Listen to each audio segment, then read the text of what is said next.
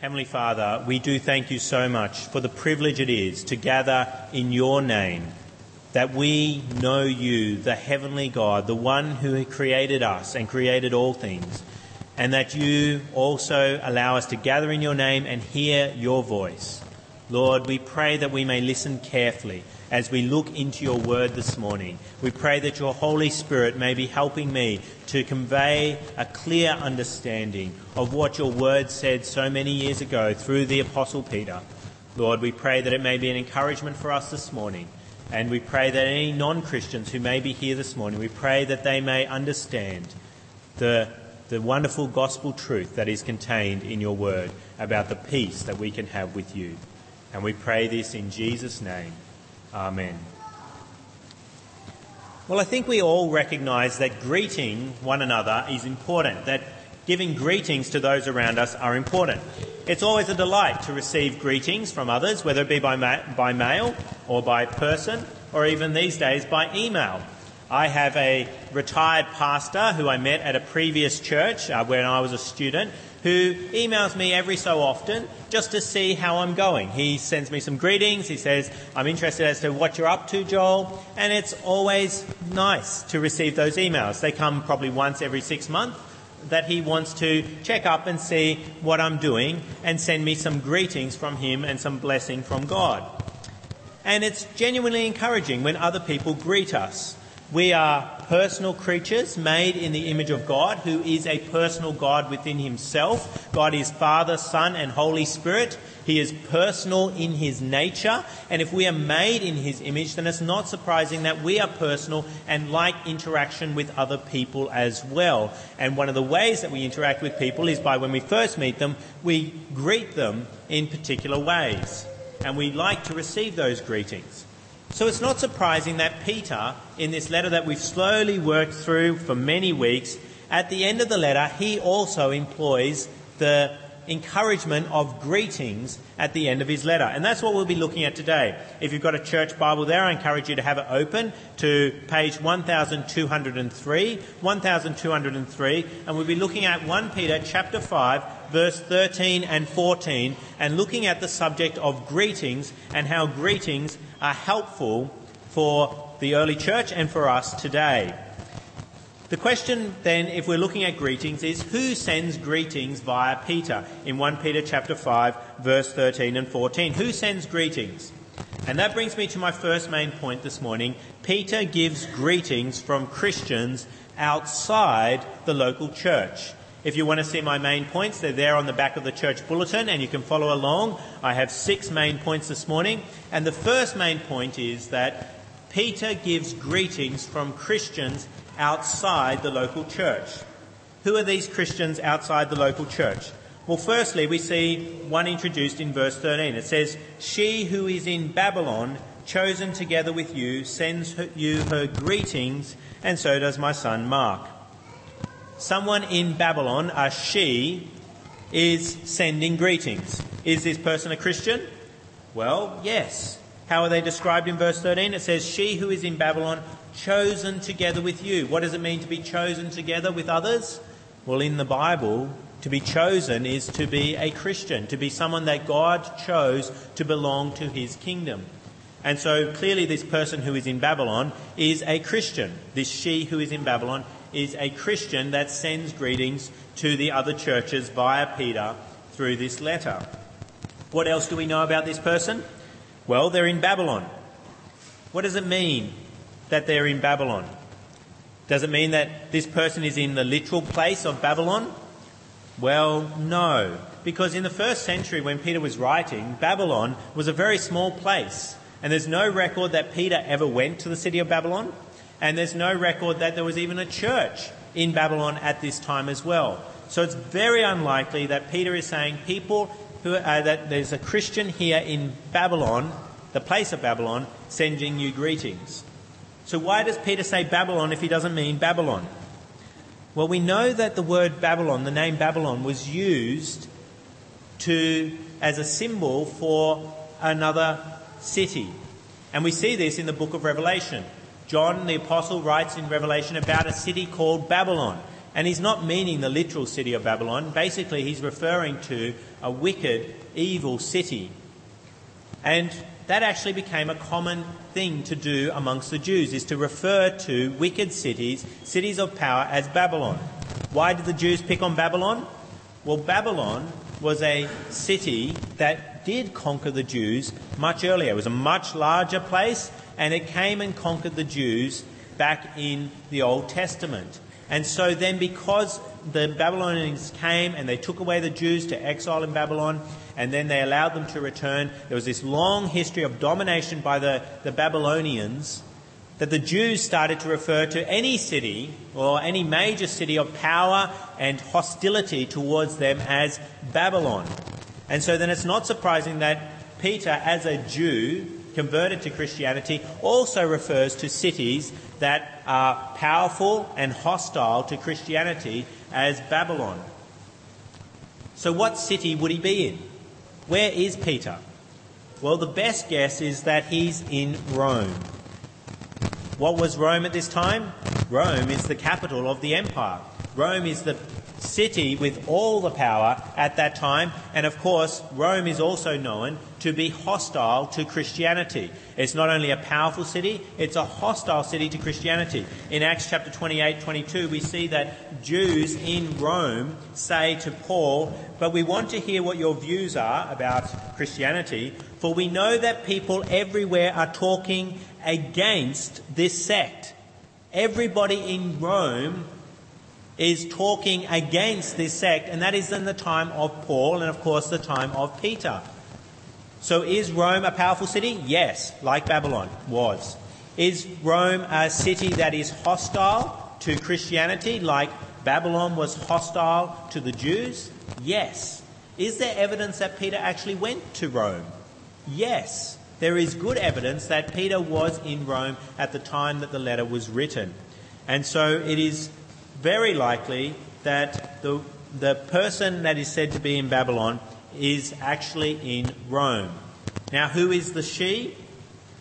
Well, the feminine pronoun she was often used to refer to a church. You would call the church a she, just like we use the feminine pronoun for lots of other things, like a country can be a she, a ship can be a she. So it is likely that he is talking about a church, the church in Rome, so to speak.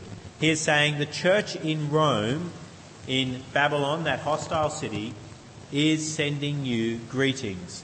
So we see here that Peter is sending greetings from people outside the local church, from another church in a particularly wicked and powerful city, to people who are scattered throughout the empire of Rome.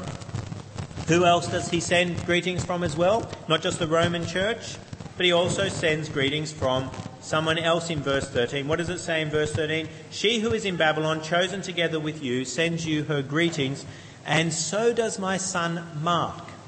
Who is Mark? You might say, oh, well, obviously it's his son, his literal son. No, but people can be referred to as sons if they're disciples, very close disciples of people. We see that with Paul. He talks about Timothy and Titus being his sons. And so who is this Mark? Well, it is Mark John. It is the disciple that followed Peter around a lot. We know a fair bit about Mark John. We know that his other name was John from one of the Gospels. We also know that his mother was called Mary, another Mary to add to your list of Marys in the Bible. She was probably fairly wealthy because she had a house where people could actually meet as a prayer meeting in her house, and the church could meet in her house. So it is she's obviously a fairly wealthy woman. He was also a cousin of Barnabas. Colossians 4 verse 10 tells us that he was the cousin of Barnabas. Mark also has a bit of a history as someone that caused a sharp disagreement between Barnabas and Paul, and so that they actually separated and they weren't able to work together, Barnabas and Paul, for a time. But then we also see that he reconciled in Colossians 4:10, where Mark is actually with Paul again. We see that Mark actually was reconciled with Paul. But most importantly, what do we know about Mark? Mark is the one who wrote the book we know as Mark's Gospel. He actually wrote part of the New Testament, an important part of the New Testament. I'm not saying that other parts of the New Testament aren't important, but a very important part in that it was one of the earliest Gospels, we think the earliest Gospel, about Jesus Christ that would have been circulating at this time around the Roman Empire. People would have been starting to read Mark's Gospel, which we have today in our Bibles.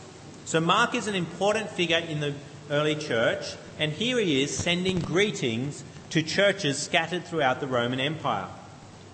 Now, why would Peter mention these two people, a group, a whole church, and then Mark himself sending greetings to these people scattered throughout the Roman Empire?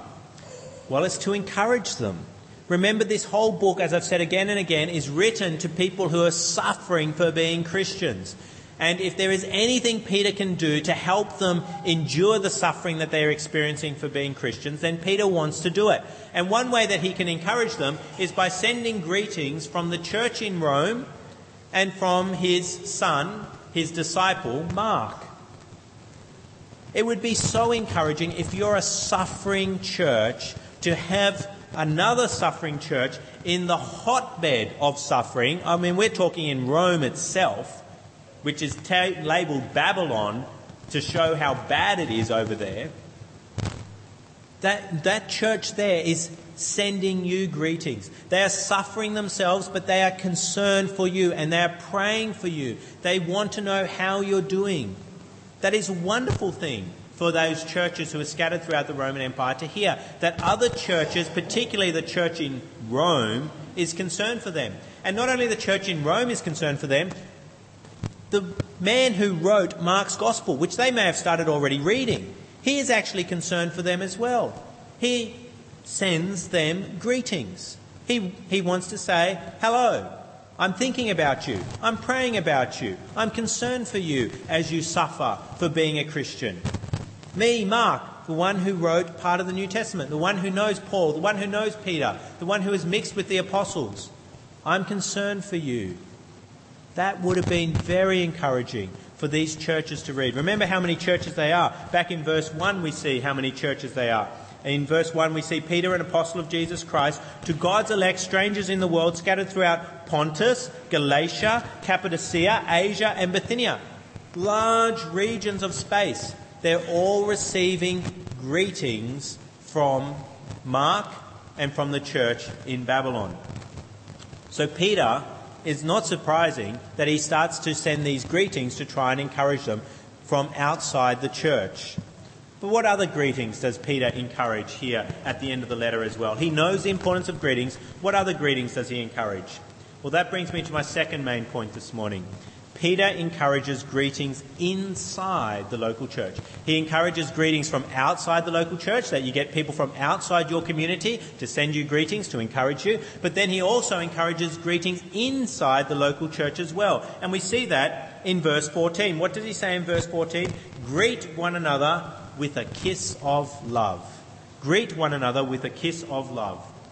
Peter wants people within a church to greet one another with a kiss. And Paul talks about that as well. He says on a number of occasions that we should kiss one another.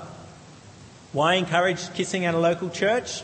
Sounds a bit weird in our Western context, that everybody should be kissing one another. Well, why do we kiss? We kiss because we love others. We kiss those that are really dear to us. We kiss family members. And Peter is saying, remember you're a family at church. Your brothers and sisters in Christ. You have spiritual fathers and mothers, your spiritual sons and daughters, and you're related to each other in Christ. And so there should be warmth and affection towards one another in the church. You should greet one another in a warm way. Why would he do this? Why would he say that you should greet one another like your family? Well, because such greetings are important. Warm greetings like kisses, hugs, handshakes, great big smiles to one another when you see each other, friendly words of hello to each other. It's encouraging when you have people greet you warmly. If people greet you coldly, it's not so encouraging. You don't feel as welcome to them. And it's important touch as well. He's saying, and touch one another as you greet each other. Be warm and friendly in the way that you see one another at church. And I think this is particularly in a context where people are really suffering for being Christians. Remember, they are getting hurt physically for being Christians. People around them in the outside world are touching them, but in bad ways. They're getting tortured for being Christians. So what does he say? In the church, touch one another in a friendly way, so that people understand that there are people around them who love them. Yes, people may hurt them outside the church, but within the church, make sure everybody knows that they're loved and concerned for each other, and not just by the way that they talk about, yes, I love you, but by the way that you greet one another. It's so important when you first see each other, Peter is saying, greet one another in a friendly way. So Peter encourages greetings not just from an outside the church, but from inside the church. Any other greetings does Peter give us in this letter? Well, there is one last one, and that brings me to my third main point this morning. Peter gives greetings from God. Peter gives greetings from God. And we see that in verse 14. It says in verse 14, greet one another with a kiss of love. And then how does he finish the letter? Peace to all of you who are in Christ. He says, peace to all of you who are in Christ. Is this a greeting? Well, yes. How did the Jews greet one another? If you know any Hebrew, what's one of the words you know in Hebrew? Shalom. What's shalom mean? Peace. Peace. That's how they greet one another. Peace. Share peace with one another. What is Peter doing here at the end of the letter? He's saying, peace to you. Peace to you from God. Peace to all of you who are in Christ. He wants the people that he is writing to have a greeting from God. Have peace from God. But it's interesting who he wants to send peace to from God. Because God doesn't give his peace to everyone. Who does God give his peace to? What does it say in verse 14? Peace to all of you who are in Christ. Who are in Christ. Only those who are Christians, who are in Christ, can have the peace of God. People who are outside of Christ, who are not in Christ, do not have God's peace. Why? Because when you sin, you are fighting against God. You're saying, I don't want your laws, God. I want my way. And so you're breaking God's law and you're being an enemy of God. And so, of course, you are at war with God and do not know his peace. But if you repent, if you trust in Jesus Christ, death at the cross for your sins, then you have peace with God, because the wrath of God against you for fighting against him is removed by Jesus' death at the cross. The punishment that you deserve is poured out upon Jesus, and you are no longer at war with God. Instead, you can receive peace with God. Now, why would Peter say this to the Christians? Surely they know that they have peace from God. Well, they need to be reminded that they have peace with God. It's a sad fact that we so often forget what we have in Christ Jesus. And particularly when we're in pain and suffering for being Christians. Peter wants them to know, yes, you may not have peace with other people around you. You may not have peace with Babylon, with the Roman Empire. But what peace do you have? You have peace with God. So take encouragement. If there's one person that you want to be at peace with, it's got to be God. Doesn't matter if you're at war with the Roman emperor himself. If you've got peace with the emperor of the world, then you are at a much better state than if you have peace with the emperor of the Roman Empire. He wants to convey to the Christians, remember that you have peace from God, and God sends his peace via me to you. Peace to all of you in Christ Jesus. So what can we learn from Peter's greetings here? He's shown us that he was greeting people, he was sending greetings from outside the church, he was encouraging greetings inside the church, and he's encouraging a greeting from God to the churches as well. What can we learn? Well, that brings me to my fourth main point this morning. You should give and receive greetings from outside the local church. We should never underestimate the importance of contact with Christians outside our local churches. For example, contact with missionaries overseas. We should be encouraging them. As a church, sending greetings to them. We're not in Babylon, we're not in Rome. Although some people may consider Sydney to be Babylon by the standard of living that is here and the power that is here. But we can still send, if we consider ourselves Babylon or not, greetings to missionaries overseas. They need encouragement. They need to know that churches back home are thinking of them, concerned for them, and want to know how they're doing. And you also should be receiving greetings from them as well, learning about what they're doing out there on the mission field to encourage you to stand firm as well. So our missionaries, the custodios in the Philippines and the Eures over in Bolivia, and then the work that Barnabas Fund and Bible League do as well, we should be learning about what they're up to so that we're encouraged that we're not the only ones on the planet that are advancing God's kingdom by sharing the gospel and encouraging each other, that there's other peoples out there, and we should be sending them messages of encouragement as well. It's very easy these days with email to send a quick email just saying, praying for you, full stop, that's it, to one of your missionaries each time you receive their newsletter. It's worth doing. I do it. It takes no time at all. You just say, thanks for your newsletter, lovely to hear about, and you might want to comment something that's in the newsletter, and then say, I'm praying for you. That's such an encouragement to them. It's a greeting from overseas to them to encourage them in their work. But we should not just even think about missionaries. We should be greeting other churches even here within Australia. Some churches seem to act like they're the kingdom of God in Australia, that we're the only Christians here. We're the only ones who are right. And it's not true. We have many, many godly brothers and sisters in Christ in other churches, even very local to us. And we should be encouraging them in their labour. We shouldn't be competing with one another and thinking that somehow we're better than them and we don't want to send them peace. We don't want to greet them. We should be concerned for them and encourage them in their work. And that's why I've been so pleased that we've been establishing a relationship with Stanmore Baptist and Smithfield Baptist so heavily of late. We had a church camp with them earlier this year so that we can get to know people who are here in Sydney working for the kingdom as well, and not simply be like we're fighting jealously for people to come to our church and not go to any other church. We need to be encouraging people outside our church as they work hard here in the inner west and in other parts of Sydney for the advancement of God's kingdom. And we need encouragement. We need to hear from them that they struggle in their church in different ways, just like we do. And that encourages us to keep going as well. So we should be encouraging, giving greetings to other churches here, to people outside our church as well, just like Peter did with the church in Babylon, greeting churches that were outside of Rome itself as well. What else can we learn from Peter's focus on greetings? Well, my fifth main point is you should give and receive greetings inside the local church. You shouldn't just give greetings to those outside the church and never talk to anybody inside the church. You should be greeting each other in the church.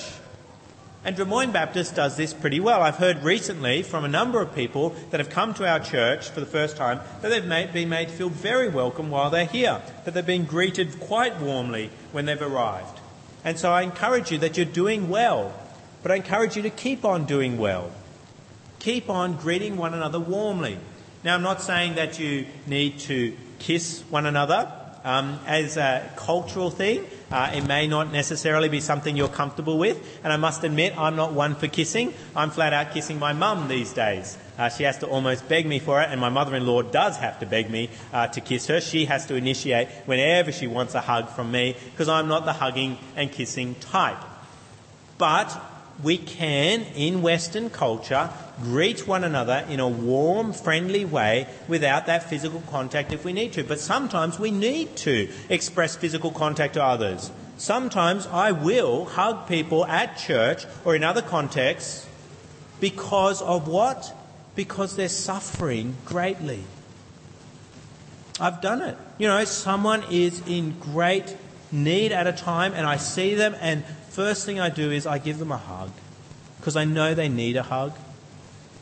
It may not be that someone is physically hurting them, but whatever they're going through, they just need a hug. And so I will do that, and I encourage you to do that as well. Don't underestimate the importance of physical touch. What does Jesus do often with people? He touches them.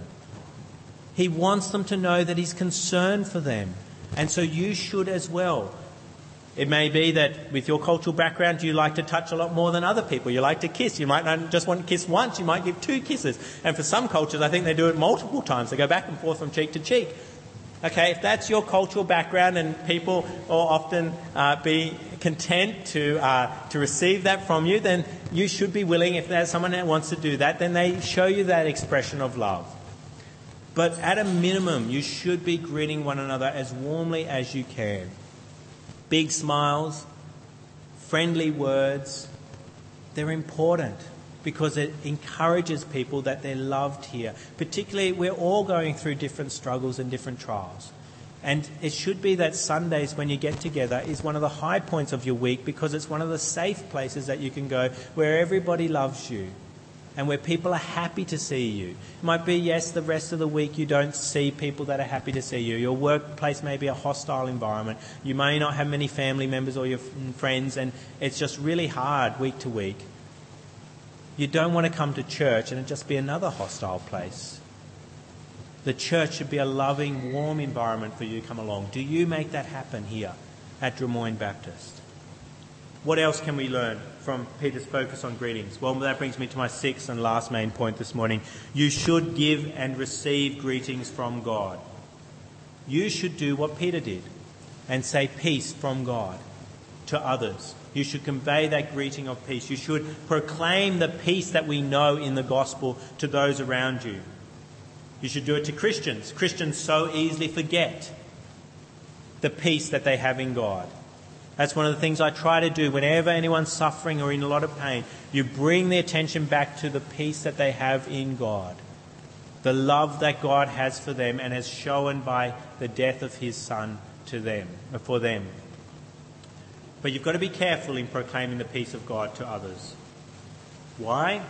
Because not everybody can know the peace of God. Remember what it said there in verse 14. Peace to all of you who are in Christ. You can't proclaim peace to people who are outside of Christ. People who are hostile to God, who want no part of Jesus. If that is you and you're here this morning, then I encourage you to tremble before God. You do not have his peace. While you sin, you are an enemy of God, and that is not a peaceful situation. God does not overlook such hostility.